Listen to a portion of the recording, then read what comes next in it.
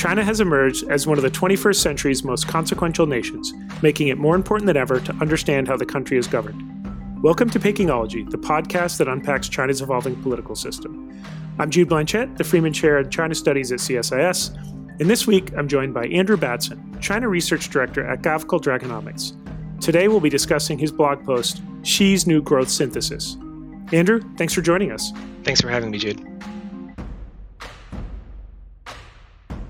So wanted to start by asking how you first became interested in China, and as a related question, how did you find your way to this career of thinking and writing about China's political economy? Yeah, my career pathway is a bit weird. The way I got into being a China expert, I think, is different from a lot of other people that I know who do similar things. So a lot of the people that I've met over the years do the kind of thing that I do. They got into China-related careers because they had some kind of early life experience that pushed them in that direction. So they studied Chinese in high school maybe, or they have a family connection in China that made it natural to be curious about China. So actually, I don't have any of those things. Yeah, I'm a white kid. I grew up in a small town in southeastern Louisiana. My exposure to China growing up was that my dad would take us out to a Chinese restaurant on Friday nights. That's kind of it. I basically became interested in China because I lived in China, not the other way around. And that happened through a pretty circuitous chain of events. But basically, when I was trying to break into journalism, get a job, went around talking to people, I was introduced to some people who were involved in journalism in Asia. They introduced me to some people. They introduced me to some people.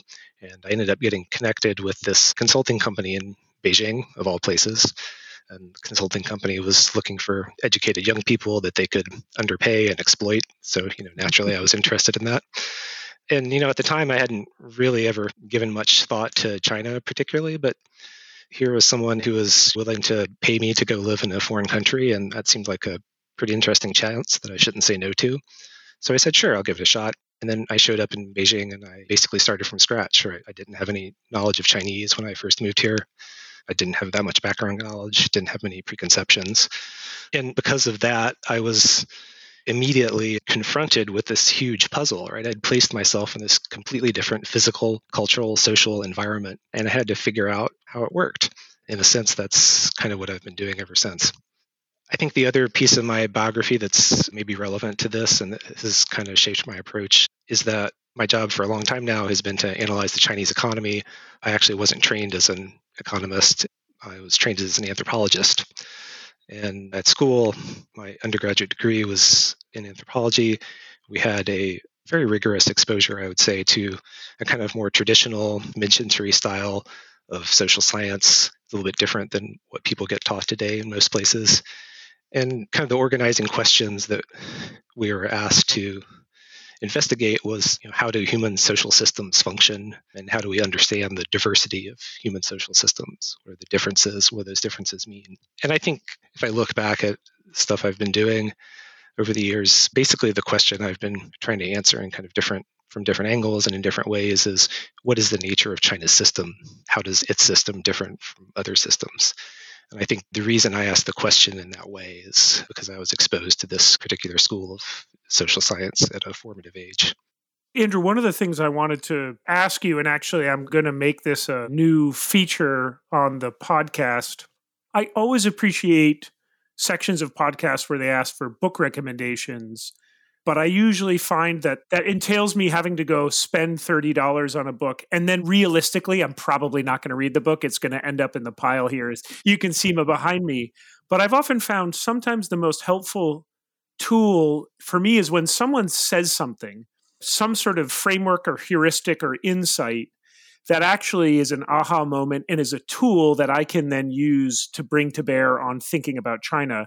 So as I wrote to you in an email, I wanted to use you as a guinea pig for a new running feature of the podcast, which is there some sort of, borrowing from Daniel Dennett, an intuition pump or a heuristic or some insight that you have heard or developed that helps you think through China?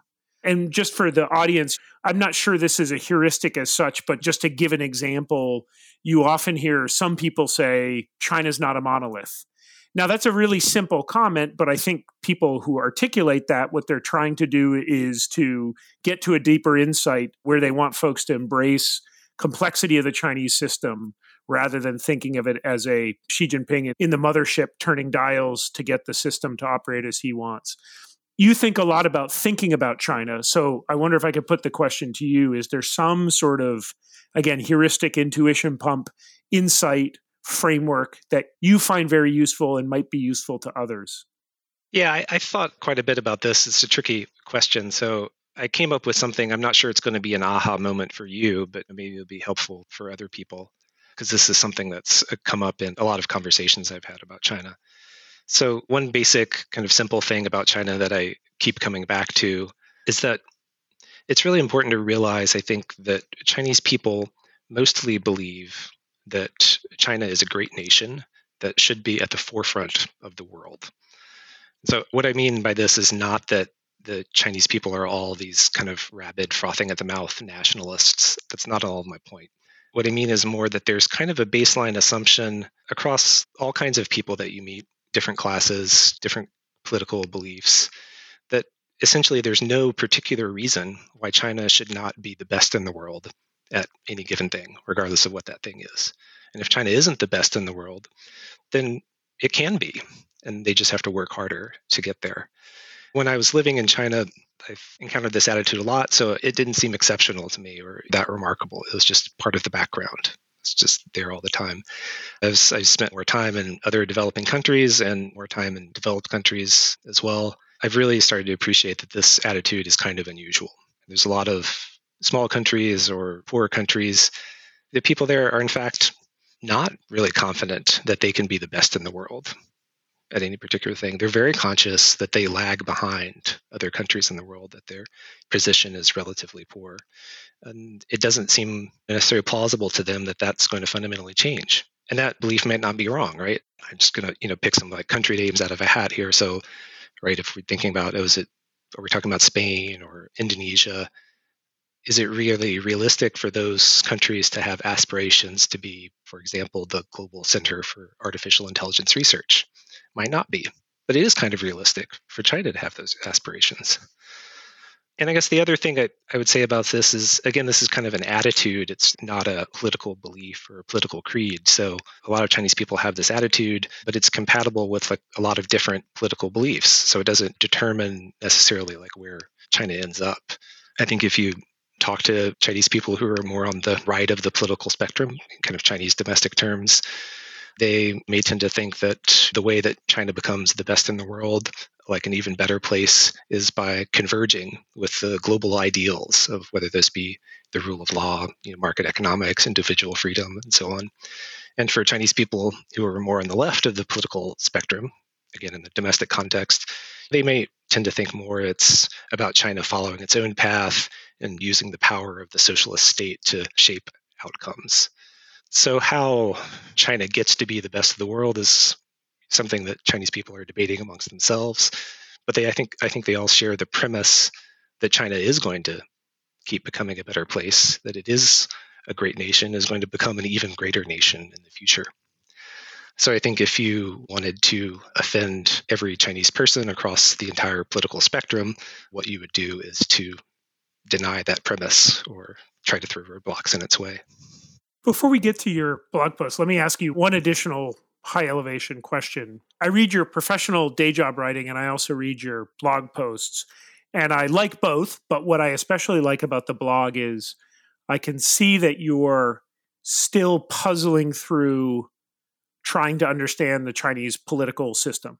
And you draw on comparative writings, you sort of puzzle through government documents or party documents that come out. And we're going to talk about one of these posts in a minute. But I wanted to, before we get into that, ask you, we're at a time where I think a lot of people see massive change occurring in China in its growth model and its political system. I'm curious, as you draw on your experience in China and analyzing China, and as we record this, you're in Beijing right now. When you think about China's political system or political economy, are there beliefs you had which you now just fundamentally question? Are there beliefs you've long held which still hold constant when you think about the structure of China's political system and its economy? In other words, like, what do you think you know about China in a deep, true sense? And what are the areas of your knowledge about China where the theses are tentative or shifting? Thank you for putting the question in that way, because it is true that I'm still a student of this stuff and will continue to be a student, probably for the rest of my life. So it's a process to figure this stuff out. I think one thing that's changed for me over the last 10 years is that I feel like I do have a better understanding of the Chinese political system than I did before. So I've done a lot more reading about that, and I've also just had more time to observe how things work and talk to people. So at the moment, I have reasonably high confidence in understanding that I understand the basic parameters of the Chinese system. And the key concept for me that's been useful is basically the idea that China is a Leninist system. And this is a technical term, not a term of abuse. I learned this from reading, in particular, Joseph Fewsmith, who's a well-known scholar of Chinese politics, and also this guy, Ken Jowett, who's kind of an older scholar of the Soviet Union. And a Leninist system, it's fundamentally a hierarchical, top-down political system in which the cadres, the members of the Communist Party, are mobilized to pursue political goals. Right? So this mobilization is a key idea, and the political goals are a key idea. And the reason these are important is because China is not actually governed by a neutral civil service or neutral bureaucracy that's based on following written rules of procedure and implementing regulations in kind of a value-neutral way. Right? So if we look at China, we see something that appears on its surface to resemble such a bureaucracy, but actually that bureaucracy is subordinate to the Leninist political system, or to put it a different way, the Leninist political system kind of interpenetrates the bureaucracy at every level. So that's on the political side. And then on the economic side, I've also spent a lot of time trying to figure out what exactly is the nature of China's system. And the term that I come back to, which is maybe not ideal, but seems to be the best that we have available in English anyway, is state capitalism. And so this is what I use. This is just a shorthand term where you have an economy in which there are high levels of government ownership, high levels of government intervention, but these coexist with market mechanisms, the decentralized setting of prices, and so on. So I think in China's case, this kind of political system and this kind of economic system reinforce each other. They're highly compatible obviously for historical reasons, but also in kind of logical way. Right? So the key dynamic of a Leninist system, I think, is that the leaders, they do not just feel that they are entitled to direct the development of their nation in a particular way, but they're actually obligated to. That's their job. This is the reason the government has power. The government's role is not to use its power to provide a neutral framework for which individual people and companies and different entities can all pursue their own goals and aspirations. This is what I take to be the kind of defining conceit of Western liberalism: life, liberty, and the pursuit of happiness. Government's job is just to enable all this. In a Leninist system, that's not the government's job. The job is to push the whole society to go in a certain direction.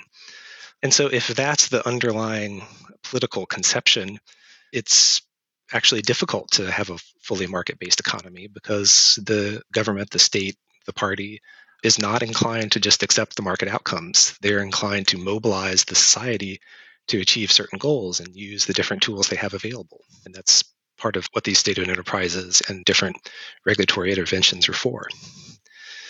And in the other direction, right, the fact that you have this whole cavalcade of state-owned enterprises and different government institutions to organize and direct different parts of society justifies or encourages a Leninist approach, because otherwise, what is this stuff for? Why do we have all this state ownership? Why do we have all this state intervention? It must be for some reason. If there's no reason to use it, we could just get rid of it. And so since they don't want to get rid of it, they find reasons to use it. So basically, like, my intellectual process of the last 10 years has been specifically is to try to figure out what's the reason for all the weird things about China's economy that people obsess about. So why do we have such high rates of investment? Why are these kind of boom and bust cycles? Why is China able to have high rates of economic growth, even though it doesn't have very good legal institutions? All these kind of puzzles In my view, basically, it all comes back to this basic political structure, this basic political economy of having a Leninist system. So that's the thing I feel reasonably certain about for now. I don't know if you've ever read Michael Oakeshott, the London School of Economics political philosopher who heyday was in the 50s and 60s, but I've often thought about him because he talked about two different conceptions of statehood. One is what he called a normocracy, which is, as you just previously described, which is a political system that is not ends oriented, but is an institutional setup with laws and apolitical bureaucrats. And then he talks about, contrast that with this conception of teleocracy, obviously coming from the teleos meaning moving towards an end. And he's writing this in description of the Soviet Union. But I've always liked his work on teleocracy because I think it jives with what you were just saying about China as a system oriented towards objectives or goals. And put a more crude way, I thought about the party as something like a shark. Sharks die if they stop moving forward. But in a fundamental sense, the Chinese system isn't structured absent some conception of a goal to be striving for. You couldn't run it. Cadres wouldn't know what to do if it didn't have that sort of continual churn of plans and objectives and meta objectives, whether these are high-level Marxist aspirations or just 5-year plans.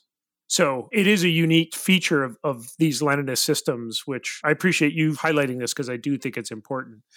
Let me grab the steering wheel and turn the direction suddenly, if I may, which is I wanted to now start getting into some of the substance of what you've been thinking and writing about, both in your blog post on Xi's new growth thesis, but also some of the other thinking and writing you've been doing about the growth of securitization in the policy agenda in China. And I thought I might start with something which I don't have a clear answer to and think you might take a better stab at it, which is before we talk about securitization or the growth of securitization, I think one is just there's confusion that I hear about how external analysts and observers think about growth and political stability. I often hear people, indeed just in the past few weeks, I've heard various people say on the one hand, Xi Jinping doesn't care about growth. He's willing to supplement growth for higher objectives, whether these be Taiwan or to kind of build a fortress economy that can withstand what he sees as a containment, suppression, encirclement strategy by the United States.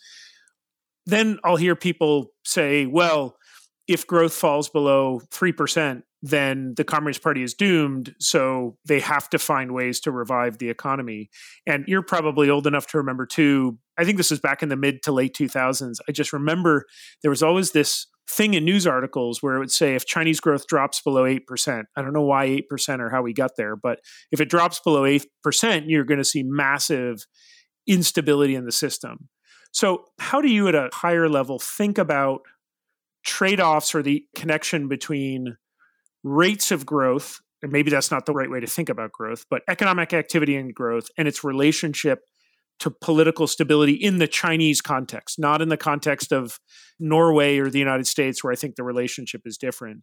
Do you buy the logic that whatever the number is, whether it's 8%, 3%, or 1%, there is an absolute floor underneath which if growth craters, it will have a demonstrative rippling effect of instability? Do you think this is not the right way we should think about how they think about the growth stability relationship? Or is my question so incoherent that you have a better way that I could frame this?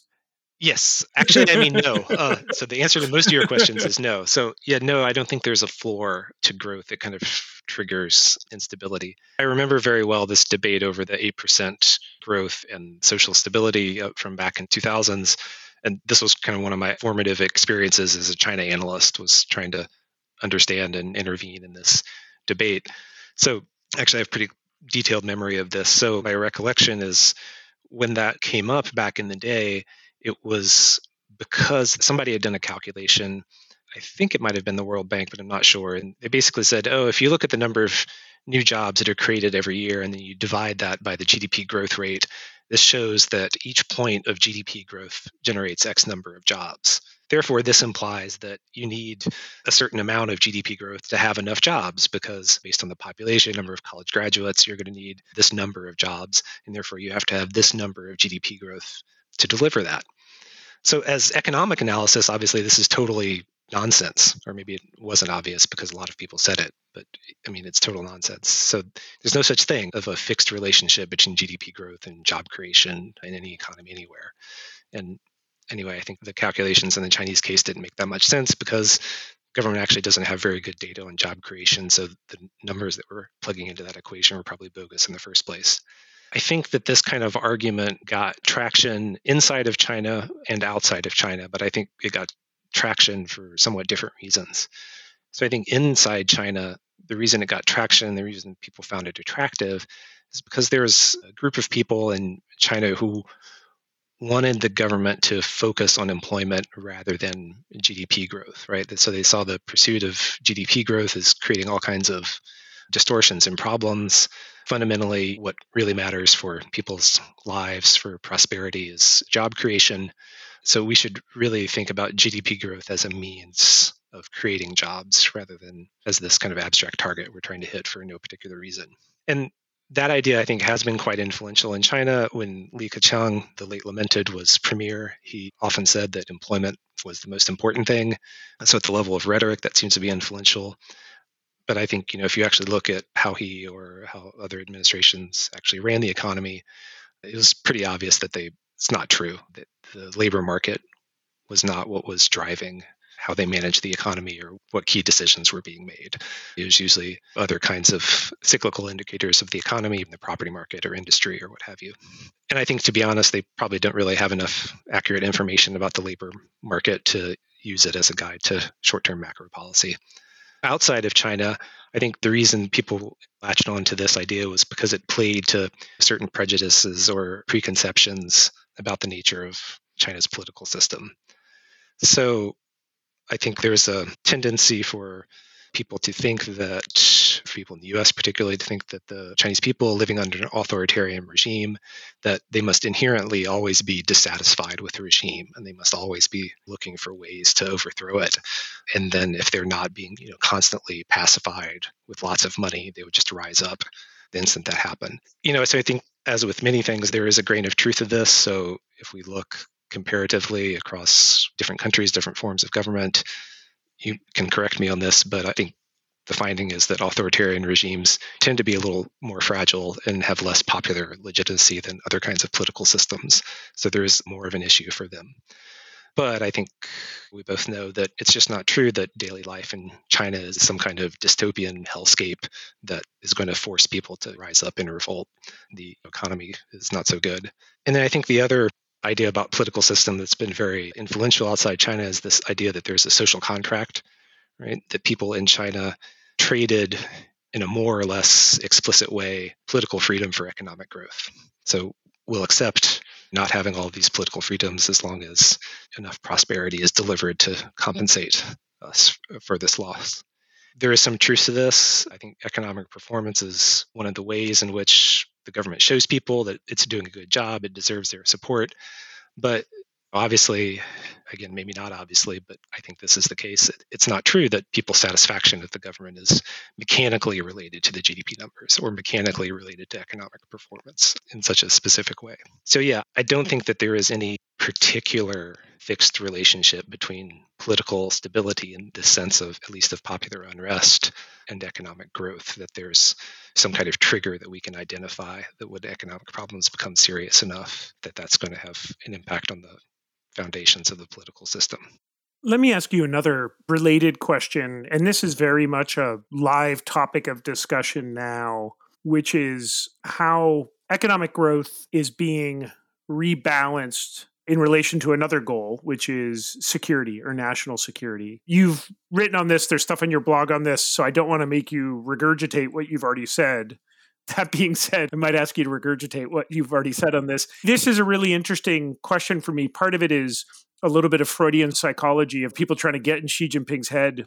I will hear people say, Xi Jinping doesn't care about growth. I don't agree with that statement, but I understand, as you were just saying, there's a kernel of truth there. We're seeing security rise to the fore of the active policy agenda in ways that are clearly at an elevated pitch from previous leadership groups. But I wanted to get your thoughts on this. If someone says to you, is growth out the window and it's about security, what's your response? If someone says, they're trying to balance growth and security. What's your response? How do you think through what, on the surface, to some extent, it appear to be zero-sum trade-offs? What's your thesis for what the Chinese are trying to do and how these two objectives sit together or separate?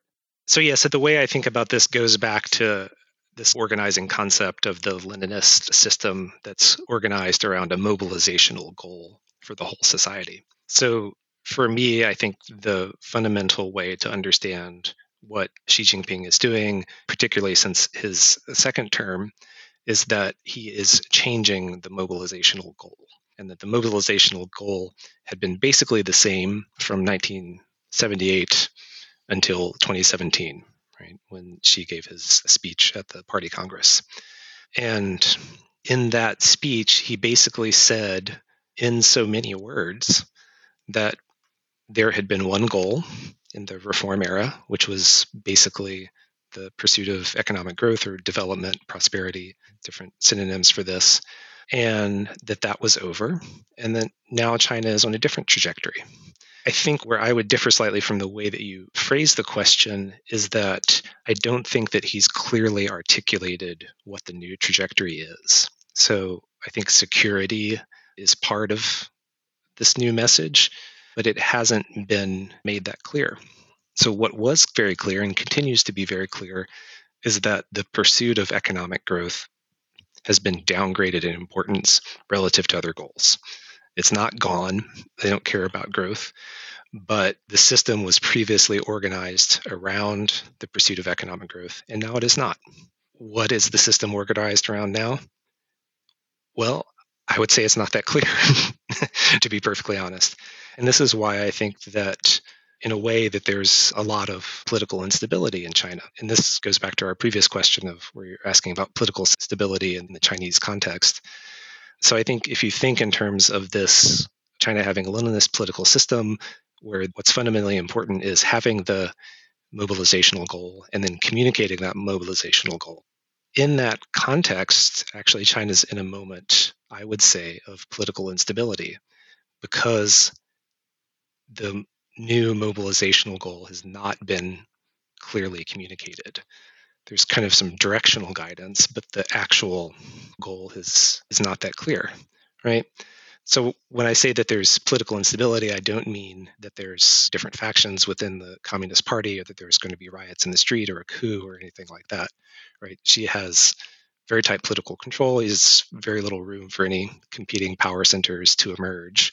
But I think there's instability in the system's own terms, right? Just there's ambiguity about what the mobilizational goal is. There's ambiguity about what people should be doing, right? So he's talked about different things as one of the organizing conceptions in his original speech in 2017 was this idea of a better life. That's about as vague as you can possibly get, right? So that has all kinds of different components. So, we shouldn't pursue economic growth. We should pursue a better life instead. What does that mean in practice? I think nobody knows. More recently, there's been a lot of emphasis on national security, the technological self-sufficiency. I think these are very specific goals, but are they enough to function as like the overall goal for the whole system? I think the problem here is that this talk about national security and self-sufficiency, the only thing that really makes those make sense and seem convincing to people is the fact that there are worries about China getting into a conflict with the US. So you have all these. The US has put tariffs, technological sanctions on China. China clearly has to have a response to this. I think that's why these talk about technological self-sufficiency has gotten a lot of traction and is quite popular in China. But I think it would be quite a difficult thing for Xi to kind of come out and say explicitly that the goal for the nation is to prepare for a war with the US. Because that's not a goal that people are really going to get behind. War is bad. People don't like it. They're not going to go to war if they don't have to. So I think the problem with the security as a mobilizational goal is that it's not an attractive one, fundamentally. You can frame security, the security self-sufficiency issues more as like, we need to do things to protect ourselves, and it's just in case. But I think that doesn't really function as kind of an organizing principle for the whole society. So I think what you've ended up with is this kind of confusing signaling where the government is saying, well, we shouldn't pursue economic growth as aggressively as we did in the past, and we should pursue some of these other things like technological self-sufficiency, like food security, like the preservation of traditional culture. There's a long list of these things, and we should pursue some of these things more aggressively than in the past. But again, that's not that satisfying, and it doesn't fundamentally give the actors in the system very clear guidance about what their priorities should be and how they should make particular decisions. Ultimately, this is my diagnosis about why everyone in China seems so unsettled and seems really uncertain right now. They literally don't know where the country is going. And I don't mean that in kind of like an abstract sense. It's in the sense of the country is organized around having a goal towards which it should be proceeding. And people aren't really sure what that goal is. The Leninist system is unsettled. And therefore, the people who live in this system are also unsettled.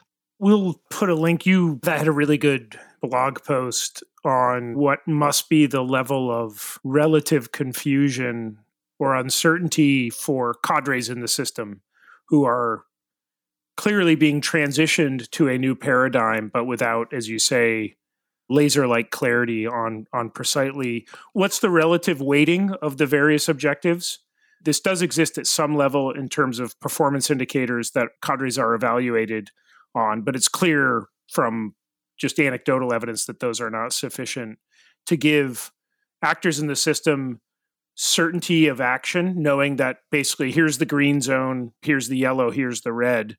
And of course, they still live in a world where there still are growth targets and growth expectations, but also, depending on where you are, if you're in Guizhou, you probably also have some expectations. You're going to develop some sort of innovation cluster, but you're also going to have some national security imperatives. So it does seem like Xi Jinping is pushing the system into a new level of dysfunctionality. Let me now ask you to pick up your rusty, dirty crystal ball, brush it off, and see if you can peer into it.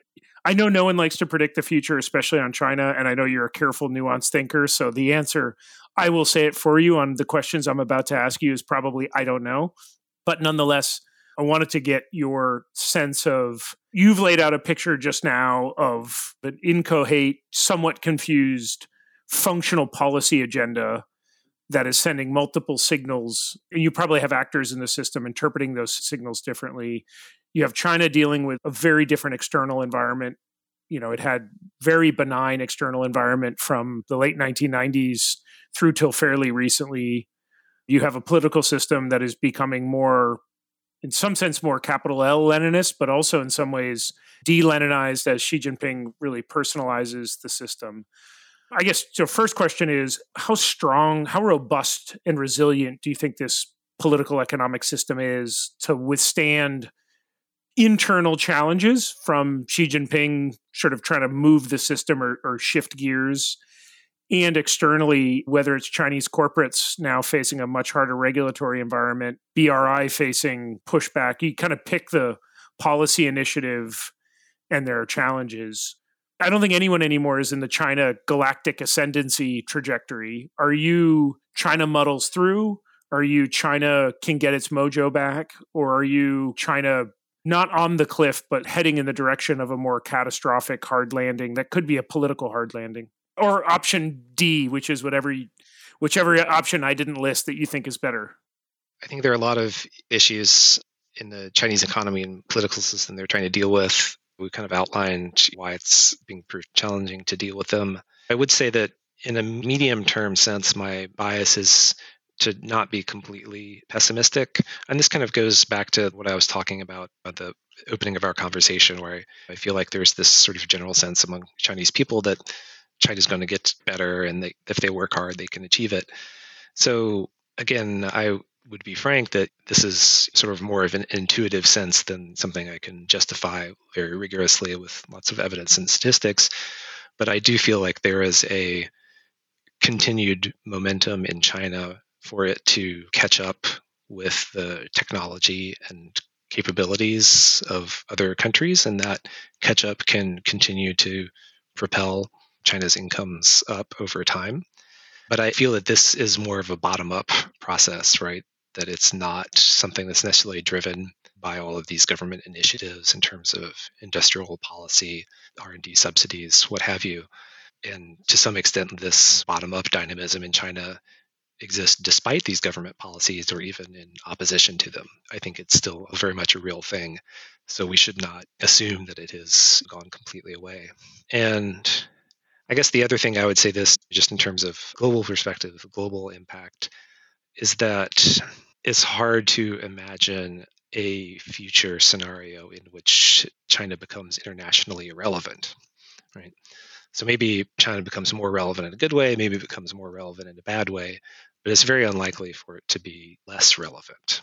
The shape of the world economy has changed, very substantially, and China has huge stocks, for lack of a better word, so huge stocks of manufacturing capacity, of technological capability that are not going to go away, even if the economic outcomes are poor. So maybe the economists like to talk about stocks and flows. So, maybe the flow of new economic activity, i.e. growth, is weak over the next few years, but China's already built up a lot.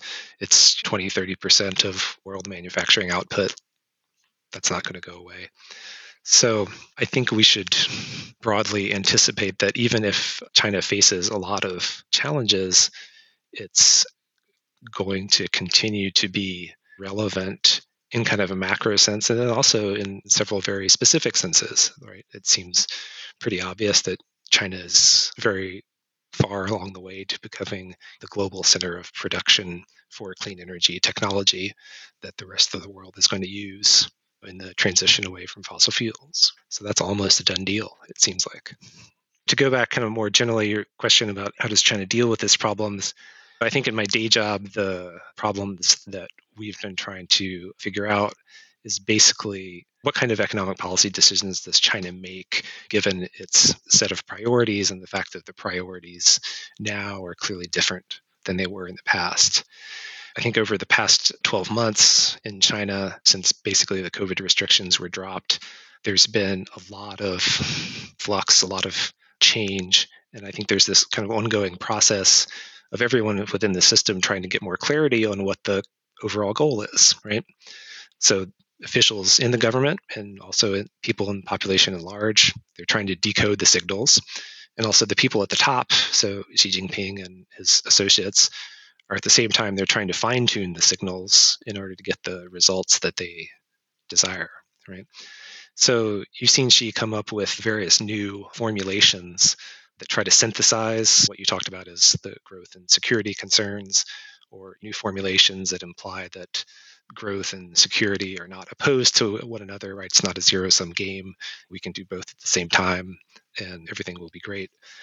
So, in fact, it's a very interesting and uncertain moment for Chinese policymaking. I think there's a general sense that all of the economic problems over the past year have pushed the government to make some tough choices, to kind of face up more explicitly to these trade-offs, and to try to come up with a more coherent policy agenda. So where does this balance between growth and like the rest of the agenda, security concerns, where does this stand now? Obviously, economic growth is pretty poor right now. Our property market is in real trouble. And you're seeing at the margin a little bit more of a pivot back towards growth supporting policies. And so that's what a lot of the economic analysis and discussion domestically is about. It's like, oh, we're getting these positive signals finally. So things are good. But I think what the government is trying to do is to find a new synthesis, right? They want to find a way to have decent economic growth, a way to stabilize the current situation that's compatible with this new political agenda that doesn't involve just giving up and saying, oh, we are wrong to try to pursue this new set of goals. We can actually still pursue this new set of goals and also get these good things. I think a lot of people domestically want to see the old system come back. They want to see the old goal come back. So they want China to pivot away from the pursuit of security, a better life, this different political agenda that she has outlined. They want to see the pivot away from that and back towards let's just do economic growth and not worry about the other stuff. And I think if you look back over this past year, you see every marginally positive development in the economy has been interpreted that this has happened. So first, they dropped COVID controls. That means they don't care about this stuff and it's growth all out. No. So then, beginning of this year, the new premier, Li Qiang, he made all these nice comments about the private sector when he was appointed. They're like, see, new administration, we're back to the good old days. No. Then we had the Politburo meeting saying, we need to do more to support growth. And people said, look, finally they've seen the light and it's going to be off to the races again. It wasn't. Most recent one, Xi Jinping went to Shanghai and people said, look, this is a signal. There's more focus on economic growth. So I think basically all of these interpretations have been wrong, and people will probably continue to make this kind of interpretation in the future, and it's still going to be wrong in the future. So that's my prediction. So I think the old system where you had this decentralized pursuit of high growth and you kind of tolerate anything as long as it gets growth, this is gone. Xi has killed it. He's not going to bring it back. But at the same time, I think it's true that they haven't figured out what the exact balance they want is between growth and these other concerns. Between growth and security is the way you put it. It's being renegotiated. It's in flux. And so that's why I think right now it's a super interesting moment for Chinese economic policy, right, which is what I look at every day. There's this huge pressure. There's huge political pressure, these huge economic pressures. So the economic problems are very serious. And the political constraints are also very binding. So they need to come up with some new ideas. They need to find ways to help the economy that are going to be consistent with these new political priorities. They have to get growth, but they have to get growth in a way that's compatible with this kind of objective of we need to restructure the economy in a way to help us prevail in the global competition with the US. So I think it's a very interesting moment. It's a very uncertain moment. Almost certainly, China's going to come up with some new things to surprise us as a result of these intense pressures. It's not guaranteed that the balance they find is going to be the perfect one or that it's going to generate the kind of growth outcomes that people want or expect. It is a moment of kind of flux and change, I would say, in the Chinese system. Maybe that's a cop-out. It's the truth, so it may be a cop-out, but I also don't know a better answer. And anyone selling certainty in this moment is going to have a bridge they're going to sell you next as well. So I find that folks more credible when they're willing to frame it just as you did of, this is a moment. You're in Beijing right now, so you'd have a better sense, but I pick up from Chinese friends and interlocutors that same sense of unease where problems China had, to be sure, but there was some certainty in the trajectory, namely tomorrow was going to be better than today. Your kid's life was going to be better than yours. But even with your own lifetime, you were going to have likely ample opportunities for improvement. And that window feels to be collapsing. And I can absolutely see the desire of many to get back to the old growth model. Again, all the pathologies and problems it also had a lot to offer, I think, most Chinese, and we're definitely in new territory. But again, I'm just so glad, Andrew, that you're thinking and writing about this. I would like to say that all audience members should go shake their couch cushions and find some money to become clients of Gavekal Dragonomics. I realize that's probably unrealistic for most. So luckily, Andrew, you are writing frequently and I think with great nuance about a lot of these challenges on your blog, The Tangled Woof. If people are thinking, what the hell does the Tangled Woof mean? You'll have to go to andrewbatson.com. There is an explanation of what that means, but can't recommend your analysis enough, Andrew, and really look forward to reading what you write next. So thank you for your insights. Thanks for your writing, and thanks for your time today. Thanks so much, Jude. It was a really great conversation.